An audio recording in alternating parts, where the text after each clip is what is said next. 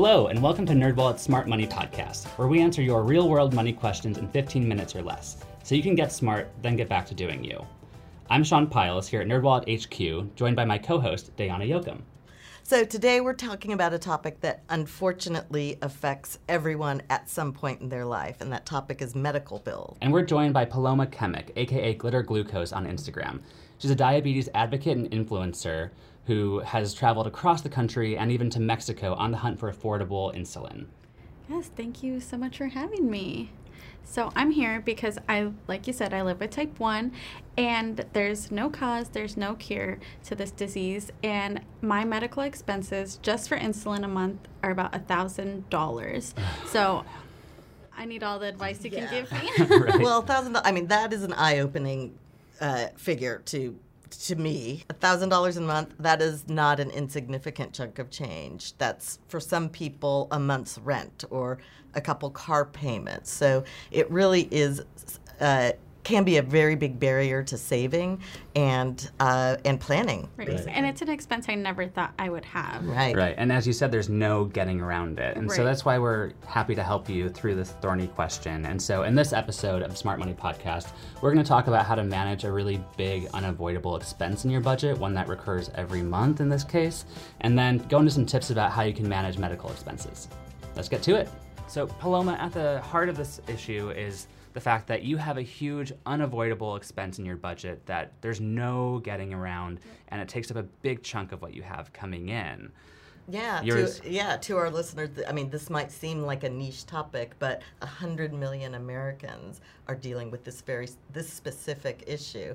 And even if you're not diabetic, it could be another medical cost or a chronic illness that you're having to cover in your budget. Yeah, you have to fork out a lot of cash every month just to sustain your life, really. So, Paloma, how have you prioritized this expense in your budget? Well, for me, my first priority is obviously staying alive. So I pay the cost, and if something else slips under or whatever happens to the other bills happens, but at least I'm alive. So at NerdWallet, we do have some guidelines for this. One of them is a budgeting guideline. It's the 50-30-20 rule. So 50% of your budget goes to cover your must-pay expenses. We're talking about the roof over your head, the food in your belly, the medication that you need. The other two, 30 and 20%, 30% of your budget goes to cover the nice to have. So it's the subscriptions, it's the eating out, it's the vacations, it's, the stuff that makes life nice. The stuff that, but yeah, we don't want you to deny you. And then the final 20% is the really important one, and that is money to go pay off debts if you do have debts, but also that's your savings. So you want to be able to save 20% of your income to cover both short-term needs, but also for long-term. I feel like my wants went from like this to like this. Yeah. But I want to go back to that 50% that covers the needs. The absolute necessities, because I imagine we might be underestimating what you pay. Yes, because, we're talking about insulin, but that's not my only medical expense. We're an insulin pump, I have a glucose monitor, I have doctor's appointments, so really my expenses are a lot more than $1,000. Okay. Just to get really personal here, how much more than $1,000? I think we should keep it real here and let people know what this. It's almost $2,000. So $2,000 a month of really must-pay expenses. Yes. Right? And so I imagine you've made a lot of sacrifices of that wants category. What have you done? I drive an expensive car. It only has one hubcap on it. But I am married, and I do feel guilty at times that this is something that my husband has to deal with too. So not only did I never think I was going to deal with this, I'm sure he never thought this was something he would deal with. Right. And you have to find some way to do it. There's always going to be a sacrifice because, as you said, your health is number one. Right. And so in general, for anyone who's struggling with a tight budget, the wants category is going to be where you can make some cuts. So whether it's a short-term problem or an ongoing expense like you have, Paloma, you can find things to cut even though they're not very fun, you can cut your Netflix subscription, cable, yeah. And if it's a bigger thing like you're dealing with, as you were saying, you get an inexpensive car. You can maybe trade in a car so you get something more affordable, shop around for insurance, find ways. You have to get really creative, as you know well. And another smart tip for budgeting in general is first go for the big ticket items. Okay. You don't want to exhaust yourself by trying to cut every, $2, $5 expense. Right. It's the latte myth, the latte factor. If having a latte truly brings joy to your life, prioritize that. Mm-hmm. Cutting that out isn't going to make a ginormous difference in the long term, but driving a cheaper car, getting rid of a car payment. Good to know. Having a more affordable car, less fancy one, means your insurance costs are lower. Mm-hmm. So that's another way to kind of prioritize all of your spending. So now let's talk about specific medical expenses, some of the ways that you've tried or you've heard people try to cut those kinds of costs. Okay. I've looked into patient assistance programs. Mm-hmm. I've never qualified for any, but I know that people, it's not recommended or allowed to trade supplies, but if someone has better insurance than the other, they're like, hey, I have extras, here you go. I've even drove down to Mexico. I live in Arizona, so it's not super far of a drive for me because it's the same insulin, but it's drastically cheaper. Really? Yes. Really? And my friends who live up north, they've went to Canada. It's not illegal. It's perfectly. I had a prescription from my doctor, just bought it there and brought it back. Okay. I've heard of people even ordering supplies from just across seas, and you may get it from China one month, India the other month, and it turns out that it's the same medicine, but you're just getting it from anywhere else, basically, from your main place. Did no one else see these news stories about that not being the same medicine and it being very dangerous? Yeah, definitely not recommended and risky, but it's a fairly common practice because people, they need to find some way to get this medicine. Right. And desperate times call for desperate measures. Yeah. Right. Another tip I've heard of that works for people as well is calling your insurer and seeing if there's a way that they could possibly reduce the cost here. And there's no golden rule. It's not going to work for everyone. But one thing that I've heard works really well, when you're on the phone with your insurer, take the kind of kill them with kindness approach, where the sweeter you are to them, the more you have a story and you're just a real person. Even though it's incredibly frustrating, it can take you pretty far. I used to work at a call center, and I can attest that kindness will get you everywhere on a phone call. And even though it's kind of twisted that, yes, you're being sweet to a stranger over the phone to get insulin that you need or whatever it may be, I've heard that can be a really effective approach. I've never tried it, but if you don't know, if you don't try.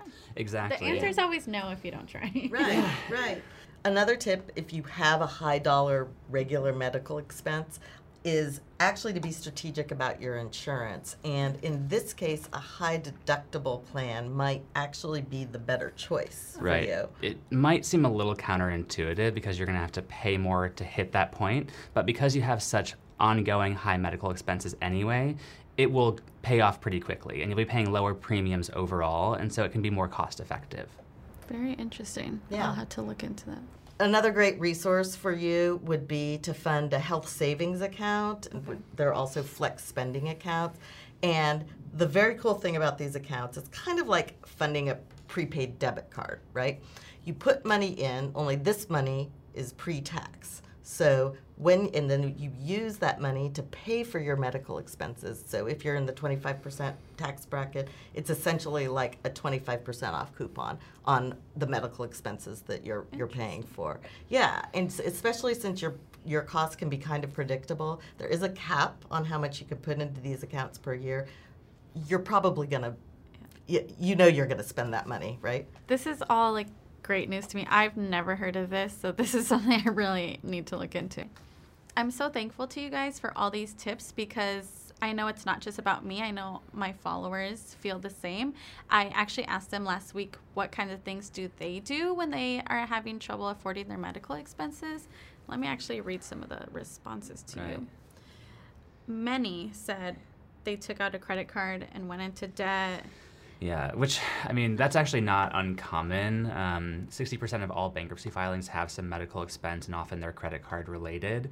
And it's unavoidable because people, as you know, it's a need. They have to cover it. And the credit card can be the only way when you don't have that cash in your bank account. And so if you're going to do that, unfortunately, you know, it does happen. But if you're going to do that, try to take out a low interest credit card so that way you're not paying more for what your expenses already. No, so many helpful things. Like someone said they adjusted their student loan payment. A lot of people went to Mexico. They rationed their supplies, which can be very it could be deadly. You shouldn't put your health at risk here. Right. Like, you know, unfortunately, the alternative, if it is going into credit card debt, then that might be the option. But there are resources to help you deal with that as well. Everyone has to kind of find their own solution, it seems, but the goal still is to stay healthy. Yeah, for sure. I know. I can't wait to share these tips. Great. Well, thank you again for joining us. It's been a pleasure. Thank you for having me. What a great conversation. It really was. All right, let's get to our takeaway tips. All right.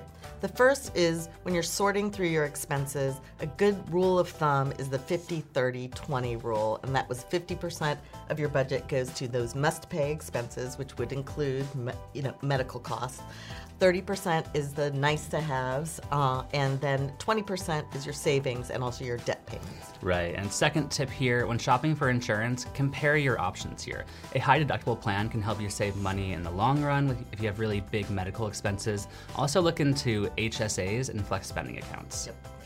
And then we talked a lot about prescription drug costs. A good resource to check the price is called GoodRx. It's an app or a website that helps track the prices of drugs, so you can do some comparison shopping. And if you see that what you're paying right now is really out of line, talk to your pharmacist or make that phone call and try and sweet talk them into a better deal.